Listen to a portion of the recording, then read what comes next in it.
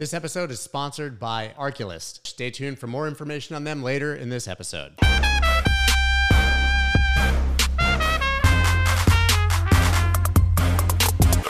What's up, everybody? I'm Scott Melker, and this is the Wolf of Wall Street's podcast, where 2 times every week I talk to your favorite personalities from the world of Bitcoin, finance, music, trading, art, sports, politics, basically anyone with a good story to tell.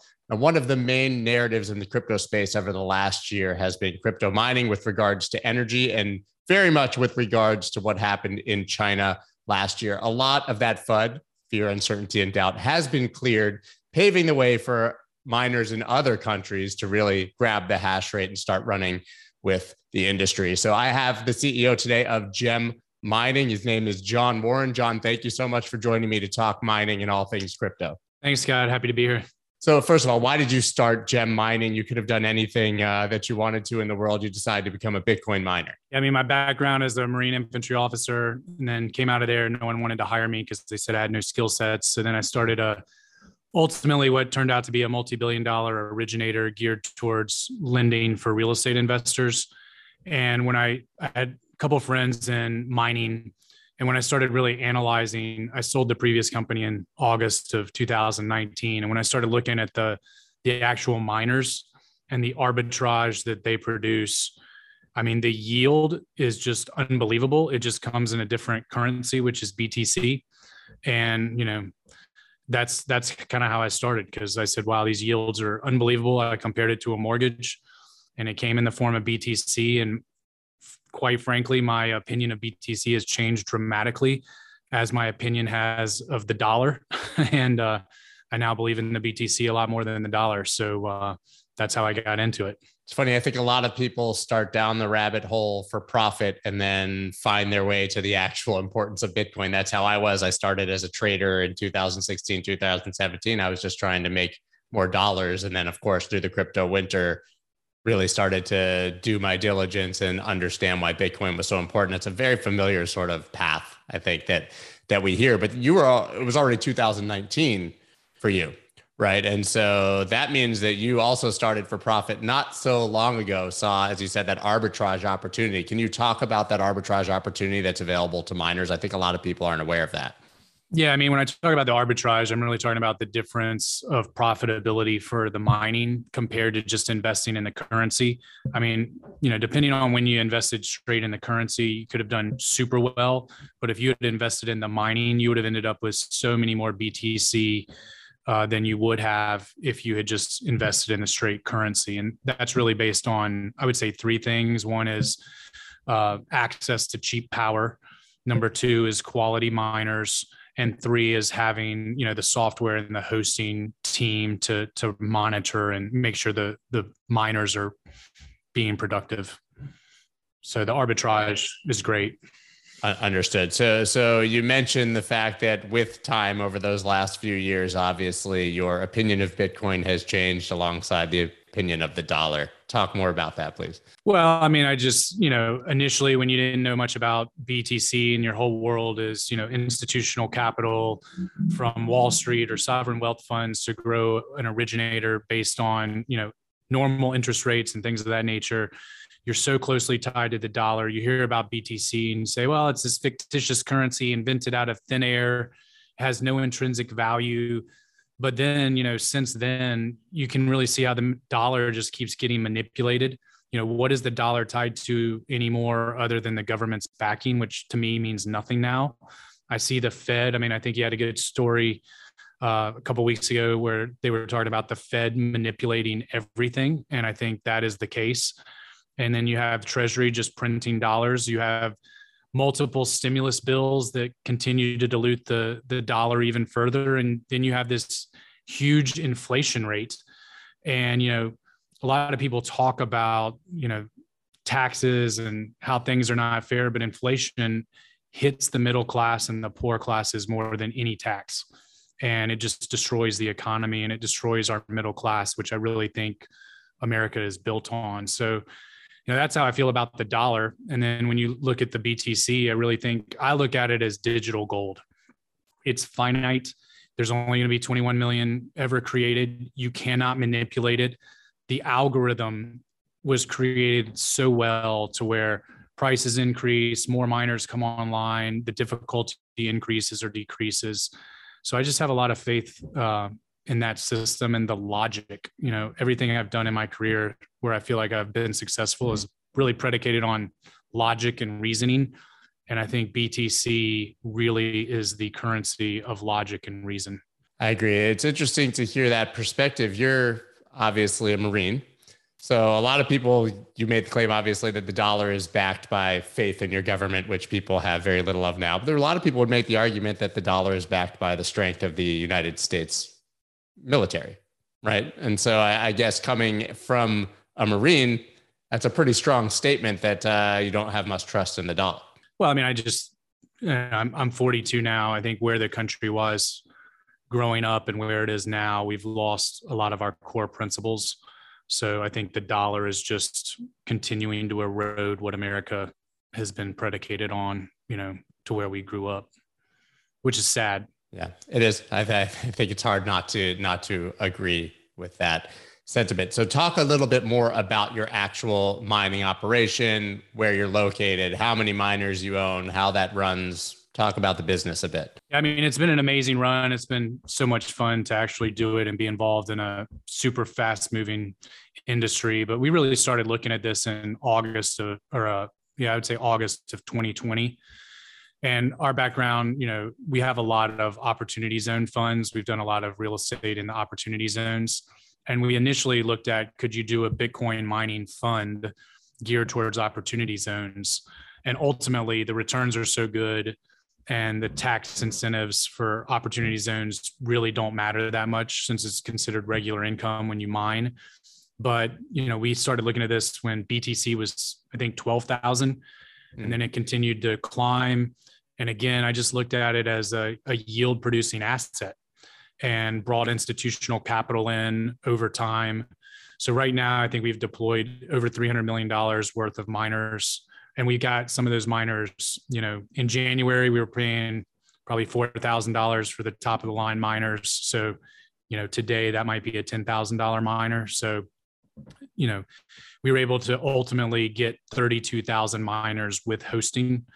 And we're just kind of off to the races with that. But it's been a great ride and we'll continue to grow. And, I think it's an immature market with the miners that we may want to get into later, but it's been a good ride.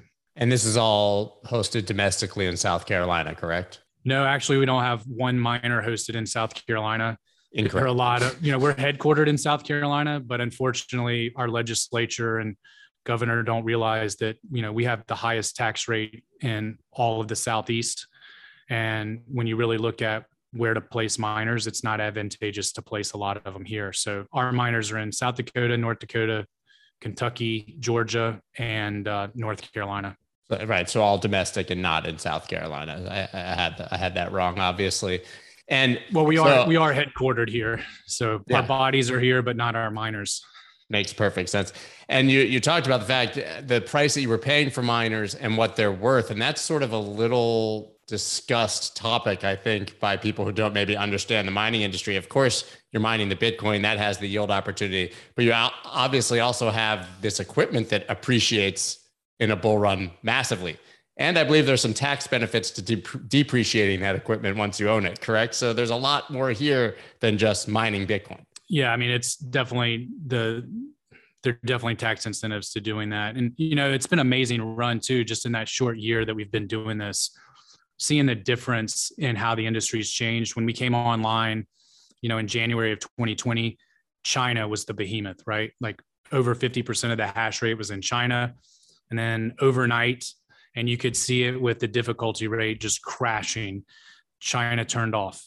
And, when we got into this, it was harder to find the miners, but hosting was super easy to find. And then China went offline and it was almost a reverse. You could get and still can get miners, very, very easily, but it's very hard to find places to plug them in. So the hosting now is a premium. Yeah. And then you saw the same thing happen with Kazakhstan. Before China, I think Kazakhstan was at 6% of the global hash rate. After China, it was 18%. And then again, like overnight, Russians shut down the internet, and then Kazakhstan is gone. And really what we've seen is North America, and to a large degree, the United States has really become the epicenter of Bitcoin mining in the world. And how important is that? It's interesting coming into the China ban, which at the time felt like just another one of their 15 bans and reversals that we've suffered through the last, decade. But many people viewed China's dominance in mining as a huge threat to Bitcoin, right? Centralization in China, controlling the hash rate. What if China made a move to basically take over the network? So people wanted hash rate out of China. But then when it happened, then it was viewed as a negative that China was going offline and it was crashing the market. It seemed like we had sort of this bipolar view on what was happening. What's your take on what happened in China and what that meant moving forward? Yeah, I mean, I think there's certain critics out there that no matter what happens in Bitcoin, they will say it's a negative thing, and it shows the doom of Bitcoin, right? But it's still here. And I think ultimately what is lacking from the most important thing that Bitcoin really needs, it really needs institutional capital to come into play.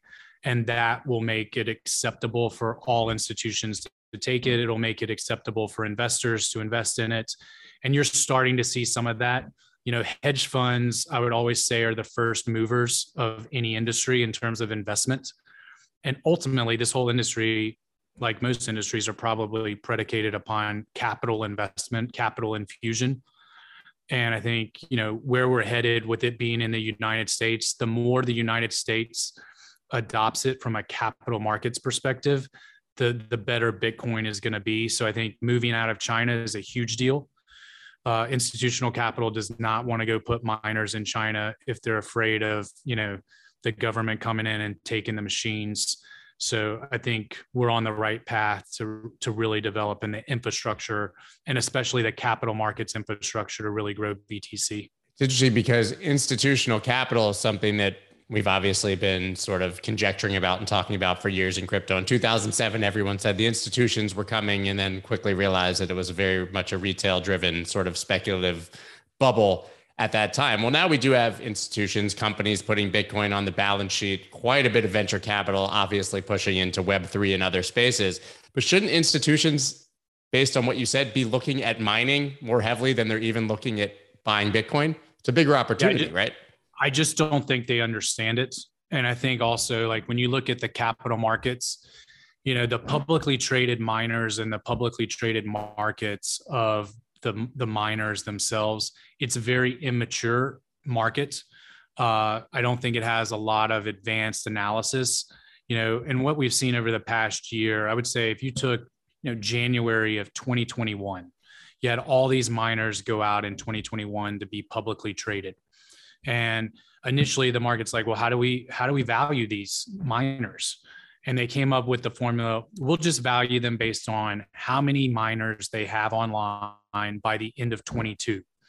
Okay. And what happens when you do that is you incentivize all of the miners to do what? Leverage to tell up. You, hey, I'm gonna leverage up. I'm also not going to really pay for the miners, so that I can tell you this ridiculous number of miners that I have coming online, because that's going to shoot my stock up. And you also had, to a large degree, you had a lot of management teams with no capital markets experience. They were experts in BTC and technology and the mining, but they didn't realize that, hey, when you promise the market something, at some point the market is going to write that down, and then they're going to hold you accountable. And what you've seen over the past 3 months is a crash of the publicly traded miners, because the market has said, wait a minute, you told us you were going to have X number of miners on, and you don't now. Oh, by the way, for you to get those miners on, you're going to have to dilute all of your shareholders and do another huge equity raise. And by the way, even if you can pay for the miners, you don't have an ability to host the miners. And I think the market came back too hard and started undervaluing the miners. And I think now, my CFO likes to call 2022 the year of reckoning, where hopefully you're going to start really differentiating the quality miners from the pretenders, because there were a lot of business plans that went public. And I call it business plans because they didn't have any miners. And they had this business plan and got a $2 billion valuation because they went, public through a SPAC or went public through an IPO and snuck in. And I think 2022 is going to you're going to really find out who the quality miners are and who are the pretenders. That makes sense. Just looking at the charts, it almost looks like buying and selling mining stocks is like a 10 or 25x leverage play on Bitcoin's price, right? Yeah, and I think the mining is tied right now. The value of the miners is tied way too closely to BTC, but that probably gets into where there's not a lot of hedging. The best industry maybe to compare Bitcoin mining to is just the energy industry or the oil industry or any type of commodity. All of those companies in the more mature markets, they all hedge their production.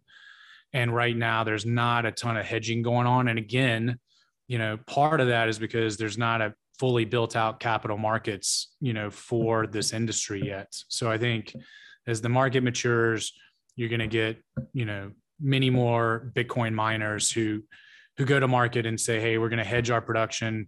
Earnings are going to be much more even. And I think that's going to help the industry as well. Right. I mean, it's been reported pretty widely that miners also hedge by shorting CME futures, right? And yeah, maybe some of them aren't the best traders in the world. So that could have certainly an effect. As you said, maybe they're technologists and Bitcoin specialists and not exactly traders who know how to manage. But that is a pretty common strategy for miners to really avoid having to sell their Bitcoin, right? Is you just short the future, continue to mine, and it's kind of sort of a guaranteed yield in between. I think it's hard though to really pull that trigger when you think BTC is going to go to the moon. Mm-hmm. If you're super long, it's like, well, why would I hedge it? But I think, ultimately the market and institutional investors, they're going to value companies more if they have, I would say, at least some hedging involved to where they have more stable earnings. For sure. And how much does miners selling at this point in the market affect the price of Bitcoin, would you say? Certainly in the past, that was a huge metric people like to look at, miner wallets obviously sending to exchanges, inflows and outflows. Is that still a big part of the market now and moving the price? The one thing I have not gotten my head around since being in this industry is the price of BTC. I mean, I believe, everyone that tells me that they understand the price, I just don't believe them. So I agree. I think there are a lot of factors that go into price. I think it'll be really interesting going into the halving event this time to see whether or not BTC goes into the winter as everyone talks about. I think the more the miners hold, there's a positive of having all these miners publicly traded, because when they're going into a halving and they need to change out all of their miners for the next generation of miners, I think they're going to be able to do it by other means than just huge liquidations of BTC. And I think hopefully that will stabilize the price more than it has in the past, where, almost every halving event was this nuclear meltdown of BTC value, but it was also predicated on everyone was having to sell their BTC to upgrade their miners. And I think this go round, you may not see that. So we'll be monitoring, but I have zero predictions on short-term BTC price. Yeah, and there's no reason to make them. Obviously, I think anyone who makes grand predictions about Bitcoin price ends up generally looking like a fool, because as you said, it's almost impossible to predict. But there is a lot of analysts view hash rate and price to be tied together. But there's this chicken and egg scenario where nobody can determine which one is leading, right? And so to me, that makes the whole thing very difficult to even look at or use. Does a drop in hash rate mean a drop in price, or is it a drop in price that's causing the drop in hash rate? And can one predict what's going to happen with the other? And I think that's the greatest example of how the algorithm is so perfectly made to where you can't game it, but also it takes into account price and hash rate. The institutional capital, we're mainly backed by all institutional capital. And the main concern I would say over the past 2 months was, well, what's the global hash rate going to do? It's going to go to 400. And, you try to explain to them, it cannot go to 400 without the price continuing to rise, because you're going to have so many miners drop off at a certain point of hash rate because they can no longer mine profitably. So I think that's the one thing missing from a lot of the analysis that we see. Obviously, one of the biggest narratives has been around energy. I believe you guys are 92% carbon neutral. I think that the move to the United States has largely dispelled a lot of the myths or issues with the energy debate. But that was really, I mean, Elon Musk talking about it, Elizabeth Warren talking about it. That's was part of the big dip, I believe, last summer. So what are the misconceptions and I guess the actual truths about Bitcoin mining and energy? Yeah, there's a great article in Newsweek, I don't know, maybe a month ago. And I think the title was Bitcoin, the most misunderstood industry in the world. And I really believe that. And, you know, the way I look at the misconceptions, one would be energy usage, impact on the environment, and then the illegal activity stemming from Bitcoin. So we can just take those one at a time. In terms of energy, Bitcoin, the miners actually do use a lot of energy, but you have to look at Bitcoin industry. You know, you have to compare it to other industries as well. And I think everyone wants to judge BTC just super harshly of, well, it uses a lot of electricity. Okay, let's put things in perspective. I think it's only less than 1% of all the energy in the world is geared towards BTC. Mining is less, BTC mining energy consumption is less than mining for gold or for copper. So I think that just kind of immediately dispels a lot of the rumors. I think the other thing that BTC provides and electricity companies are seeing this is grid stability. And you saw this maybe 3 weeks ago in Texas, right? And going back 2 years ago in the winter, when you had this huge peak of electricity needed for consumers, they could not, the energy companies could not provide that amount of energy because their base load was too low. And what happened was, you know, it was like 4 to 6 days of no power, blackouts, and several, you know, tens of people died because they froze to death. And now what you saw 2 weeks ago was you had this huge influx of miners, which allows the grid to increase the overall power. And then in times of huge peak, when they need more power for consumers, all they have to do is cut off the miners. And the miners are more than willing to agree to contracts that allow that. And you've seen it. And it's a huge benefit for society. And I think you're going to see more and more of that, especially the more we go to renewable energy, wind, things of that nature, because it's just not as stable. And, you know, Jim mining, you know, I think we're now up to 97%, carbon neutral. Incredible. Again, you have to look at this in the context of other companies. You know, what's the US banking footprint for carbon? I would say it's abysmal, right? You know, I'm sure ATMs alone and keeping the lights on in bank branches probably outpaces Bitcoin. Yeah, I mean, and let's take some of what you would consider the most environmentally friendly companies out there. Let's take Patagonia, right? Their goal is to be carbon neutral by the end of 2026, I think. Okay. So we're already 97% there. So who's more environmentally friendly, right? But they don't want to tell that story.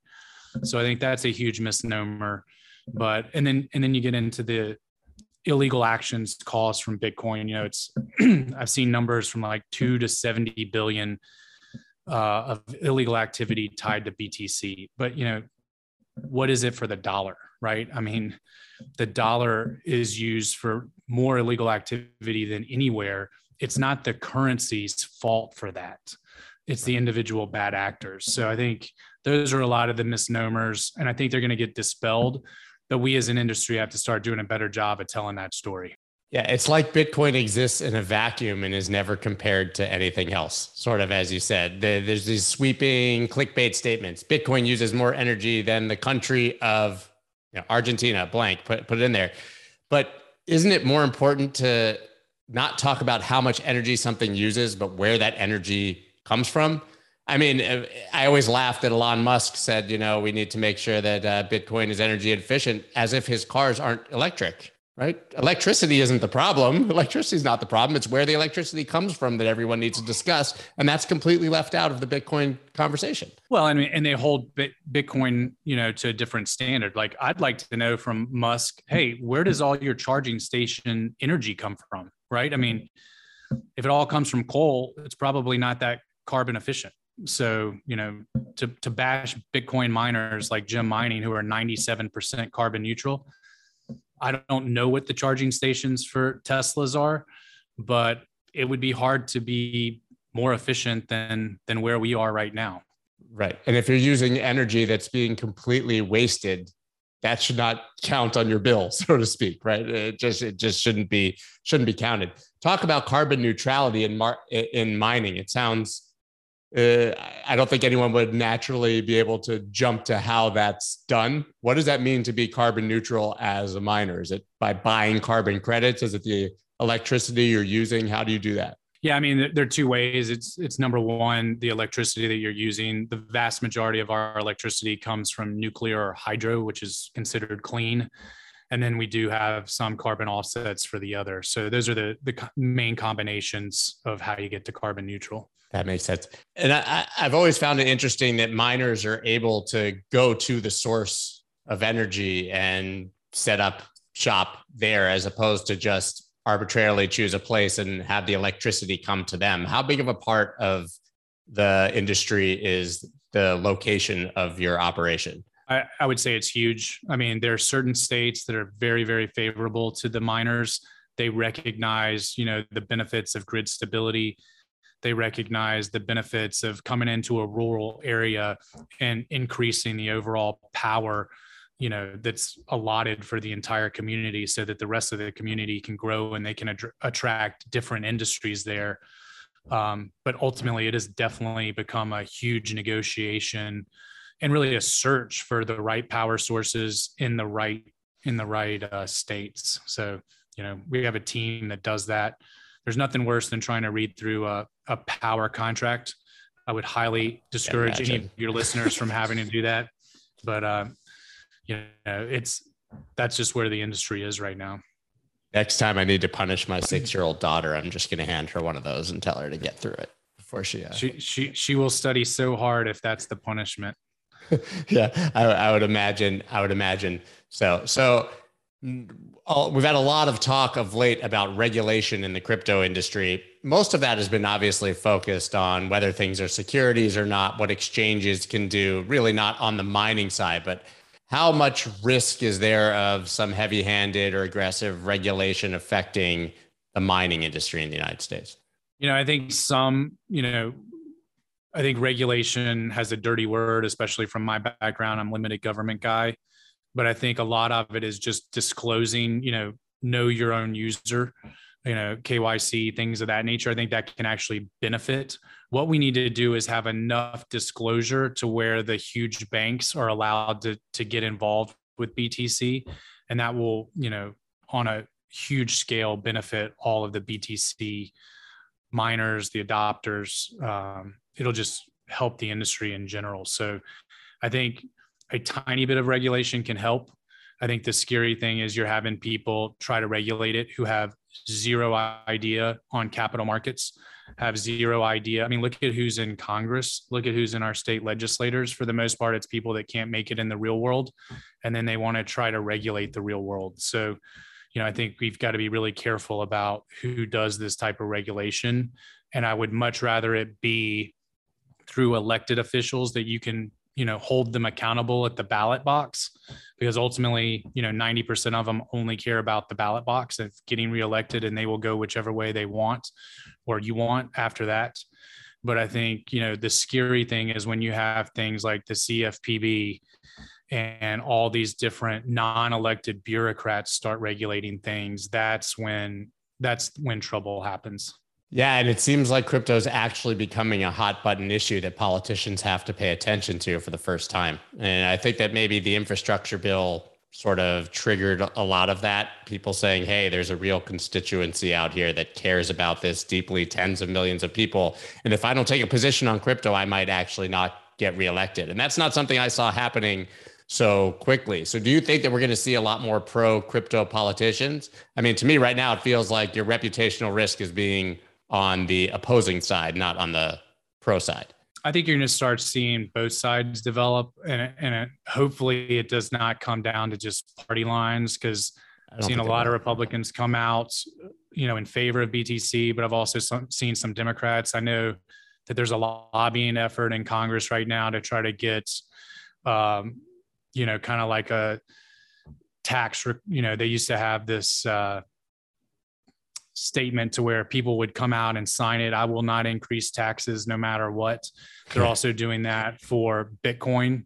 And I think they're going to start pressuring people to say, hey, I will not try to end Bitcoin or do anything that imperils Bitcoin. So I think you're starting to see a lot of pressure from that as well. But I mean, it's hard to attack Bitcoin when you have this huge inflation. And I think the politicians that do attack Bitcoin, they're just trying to distract, right? I mean, like they passed a $2.1 trillion stimulus. They support the Fed buying all these bonds that manipulate the markets, and that's causing our economy to tank. And that's causing huge inflation, and it's killing the middle class and the lower classes. And what do? They just try to distract. Who's to blame? Bitcoin is to blame.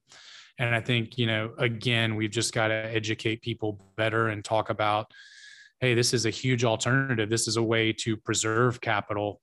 When you have huge inflation, put it in BTC, at least a portion of it, you can keep your savings without losing it.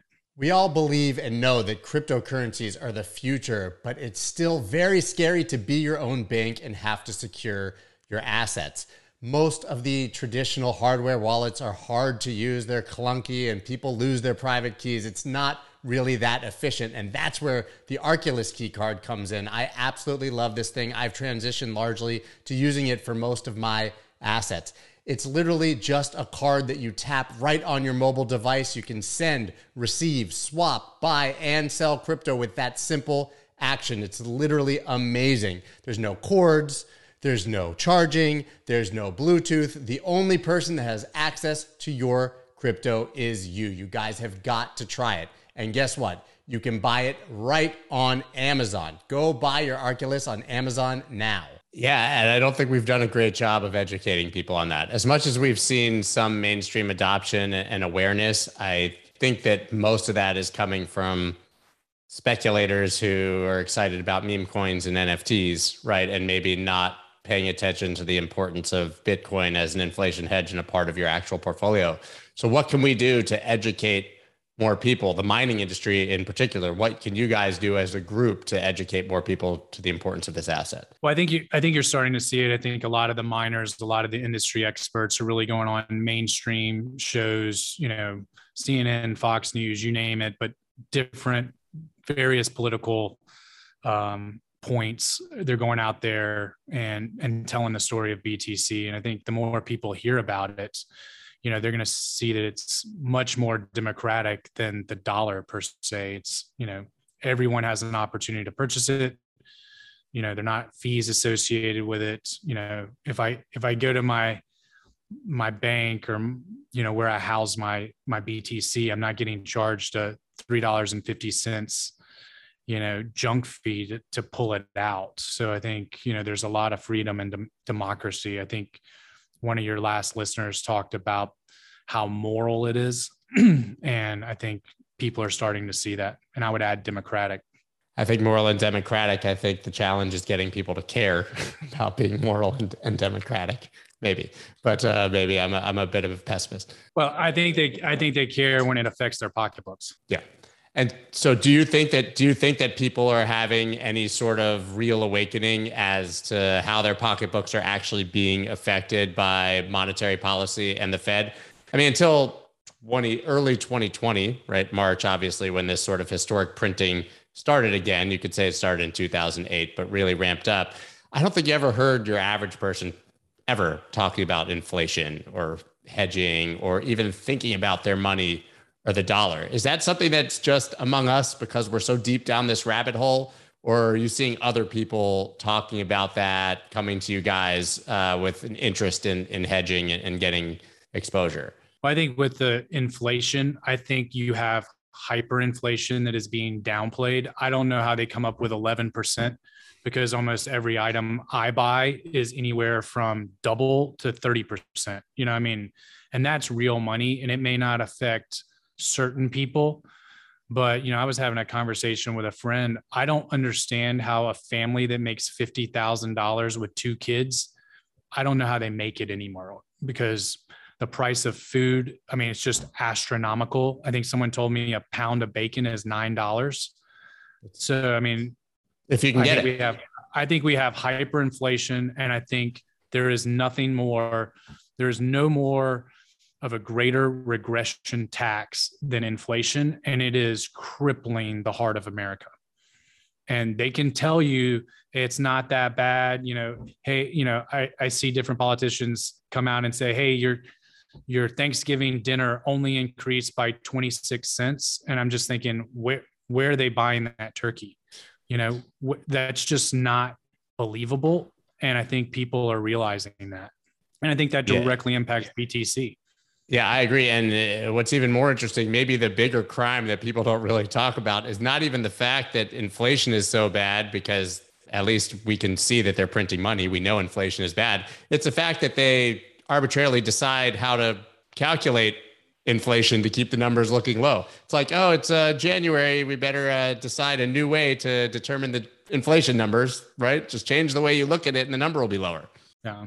Exactly. It's really, really scary. How can your average person get involved in mining? Obviously, you talked about the way that mining stocks that are publicly traded have been behaving. So maybe that's not the ideal way.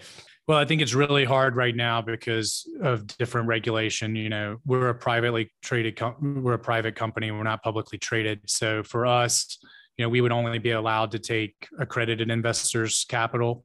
But ultimately, we've really gotten to where we only take institutional capital at this point. So really the best way is to invest in the miners. And I do believe right now there are some amazing high quality publicly traded miners out there that are way undervalued. I also think some are undervalued and may not be around in a couple of years. So I think right now for the average person who's not an accredited investor, it's probably the publicly traded miners. Is there any risk to Bitcoin mining becoming centralized in the United States? I don't think so. I think the adoption, you're going to have the United States, you're going to have Canada. I think you have cleaner energy, and I think you've seen this throughout time. Ultimately, oftentimes new technologies start in America and get farmed out to other places. And I think you're kind of seeing that now. Yeah, it's true, but it does feel like America has not necessarily been leading as far as new technology. And I think a lot of the proposed regulation or the way that we view the cryptocurrency industry certainly could put America very far behind in this space, at least. It'll be interesting to see, there are a couple of, there's one huge mining manufacturer that really dominates the industry.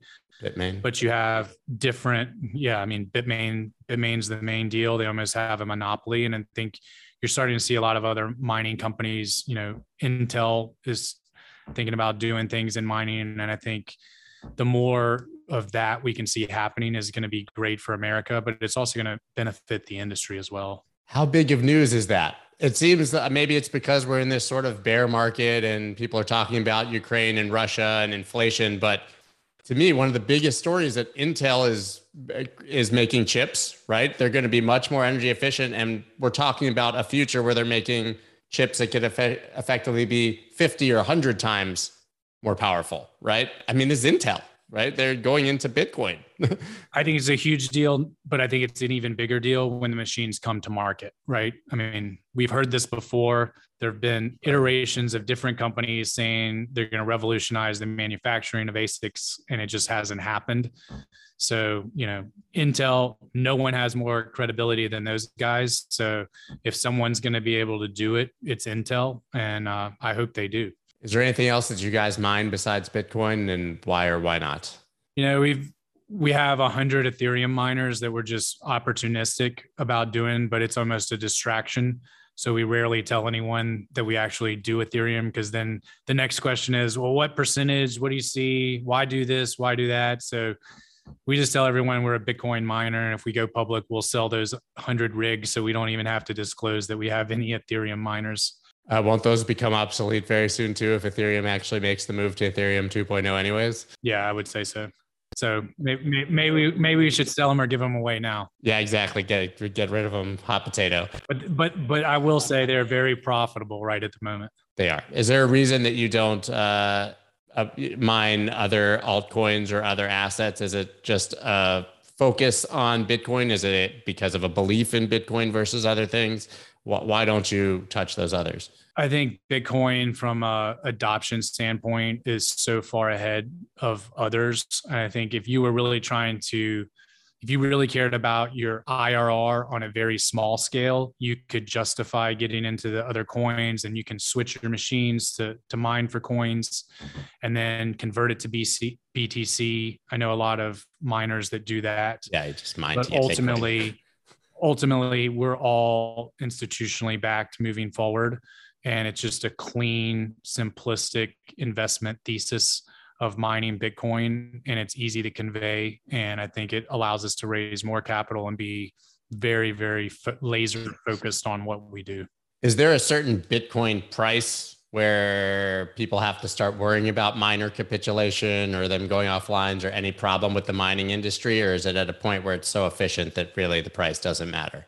Are you talking about high price or low price? Low price, I would say. Yeah. Well, let's talk about both. But that's always been a narrative in the past, is certainly when it was a less mature, is like, at what price is this whole thing going to crash because miners are going to have to capitulate, go offline, sell their coins to cover their losses? I mean, I think you have the publicly traded miners and you have the very large private miners like Gem Mining. I would say that we have such efficiencies that BTC has to go so low, to where we would turn off our miners. I just don't see that happening. I mean, I don't know what that number is, probably $5,000. Low. So you have a ton, we have all S19s. You might have S17s, S9s, all of the older models turn off. But again, because of the algorithm, when that happens, the difficulty rate is going to drop, and then the price may be down, but you're going to mine so many more BTC than you otherwise would have. So I think BTC is stable enough. It's here to stay. I'm not that concerned with the day-to-day pricing of it. So if you were a small miner in that situation, the game would be just to survive long enough to see price go up again, because you would see this massive benefit from that drop and how much Bitcoin you would have mined. Is there a price on the top side where it becomes an issue or a risk? Well, I mean, the higher the price tag, you have every machine in the world turn on. So the difficulty rate goes through the roof, but at the same time, the price of mining or the price of BTC continues to climb. So I go back and forth. What's the ideal, scenario? And especially for the miners, you can make an argument, hey, you want BTC price low if you're going to hold it, just so you can purchase all your miners, get them up and running because the machine prices drop. And then you want it, later on to go through the roof. So yeah, I do a bit of mining, and I bought most of them right when China went offline, when they were cheap, and it just seemed like a great opportunity. And so, yeah, it's interesting that maybe you cheer for certain dips if you're trying to get into it, because you get cheaper Bitcoin and cheaper miners. So what does the distant future, well, not so distant and distant future, look like for you as a company? Are you guys looking... Is it strictly about scaling to more miners and growing in that regard? Is it about more fundraising? How do you really scale to make this a huge, huge operation? I mean, I think it's continuing to build your mining fleet, but for us too, it's getting into self-hosting. For the most part, we got into it early to get a huge ROE. We put all of our capital into owning the miners and outsourcing the hosting. So we didn't have this huge expense, this huge CapEx of building these data centers. But now, we've seen, data centers are a premium. So, we've got, up to 500 megawatts secured for our future mining. And then I think the technology's changed to where I think the industry is headed towards the liquid immersion, to where you're going to get, up to 30 to 50% more efficiency out of the miners. And what that means is if you have 100 terahash miner, you put it in liquid immersion, you're going to get up to 150 terahash out of it. And I think that's going to bring efficiency for a lot of the large scale miners. And I think that technology is going to be a game changer. Wait, talk about that technology, because I'm pretty deep down this rabbit hole and I've never heard someone mention liquid immersion. Yeah, so liquid immersion, it's actually been around for a while, but not really geared towards miners. So if you look at the mining, those computers, the number two things that can shut them down, they're dust and heat. And that's why. Is there any mining operations in Florida? No. Why? Because of hurricanes and because of heat. But with liquid immersion, it's like this mineral oil. A lot of producers are out there. Shell is a huge one that produces it. You literally remove the fans from the Bitcoin miners and you pull out the boards, and then you put them fully submerged in this mineral oil, and it protects them from heat. It cools them, and then you no longer have an issue with dust either, and you can really supercharge them. And again, at a minimum, you're getting a 30% boost of efficiency, which means you're mining 30% more. Yeah. And I think that is it's a little bit more cost. But the miner itself costs the same amount, right? It's just, the miner use same cost for the miner, a little more CapEx up front to get the liquid immersion technology, a little bit more for the energy, but long term, you're gonna get a much higher IRR on those machines than if you had air cooling. Wow, that's fascinating and something that I'd actually never even heard of. Really, really cool. So where can people follow you after this conversation? Keep up with what Gem Mining's doing. You can follow us on Twitter at Gem Mining, or go to gemmining.com. And where can people find you? I'm on Twitter, J Warren SC, and on LinkedIn as well. Well, thank you so much for taking the time. You definitely dispelled a lot of myths and broke down a lot of, I think, misconceptions and questions people have about the mining industry. And also thank you very much for your service, of course. Thanks for having me.